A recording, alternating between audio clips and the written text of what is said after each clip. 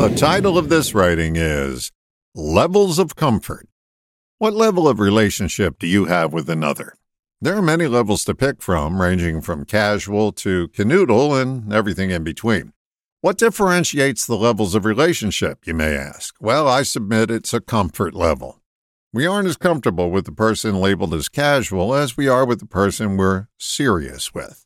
There is no absence of the following happening when relationships are coming apart. Many people seek counseling. Have you ever noticed that people will tell a counselor what they weren't comfortable telling the person they're in counseling with?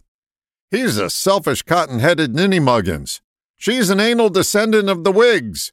Many counselors provide a very valuable service, but their service would be less necessary if you were comfortable enough to tell your partner the same thing directly. This erosion of comfort comes in large part from withholding. When you hold back, you dam up the flow of the relationship until that dam bursts, often in the counselor's office. Are you comfortable enough to tell a total stranger what you're withholding from your partner? If so, your relationship is already in trouble.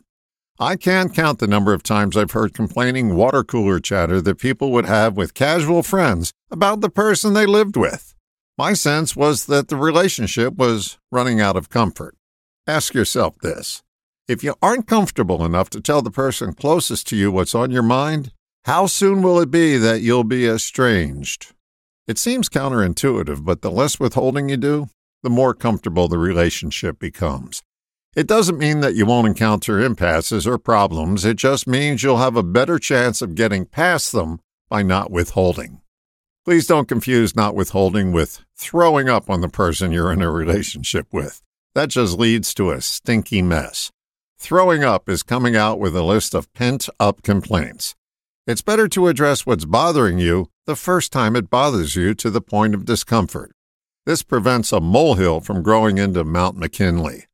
Your level of comfort determines your level of relationship. How comfortable do you want to be?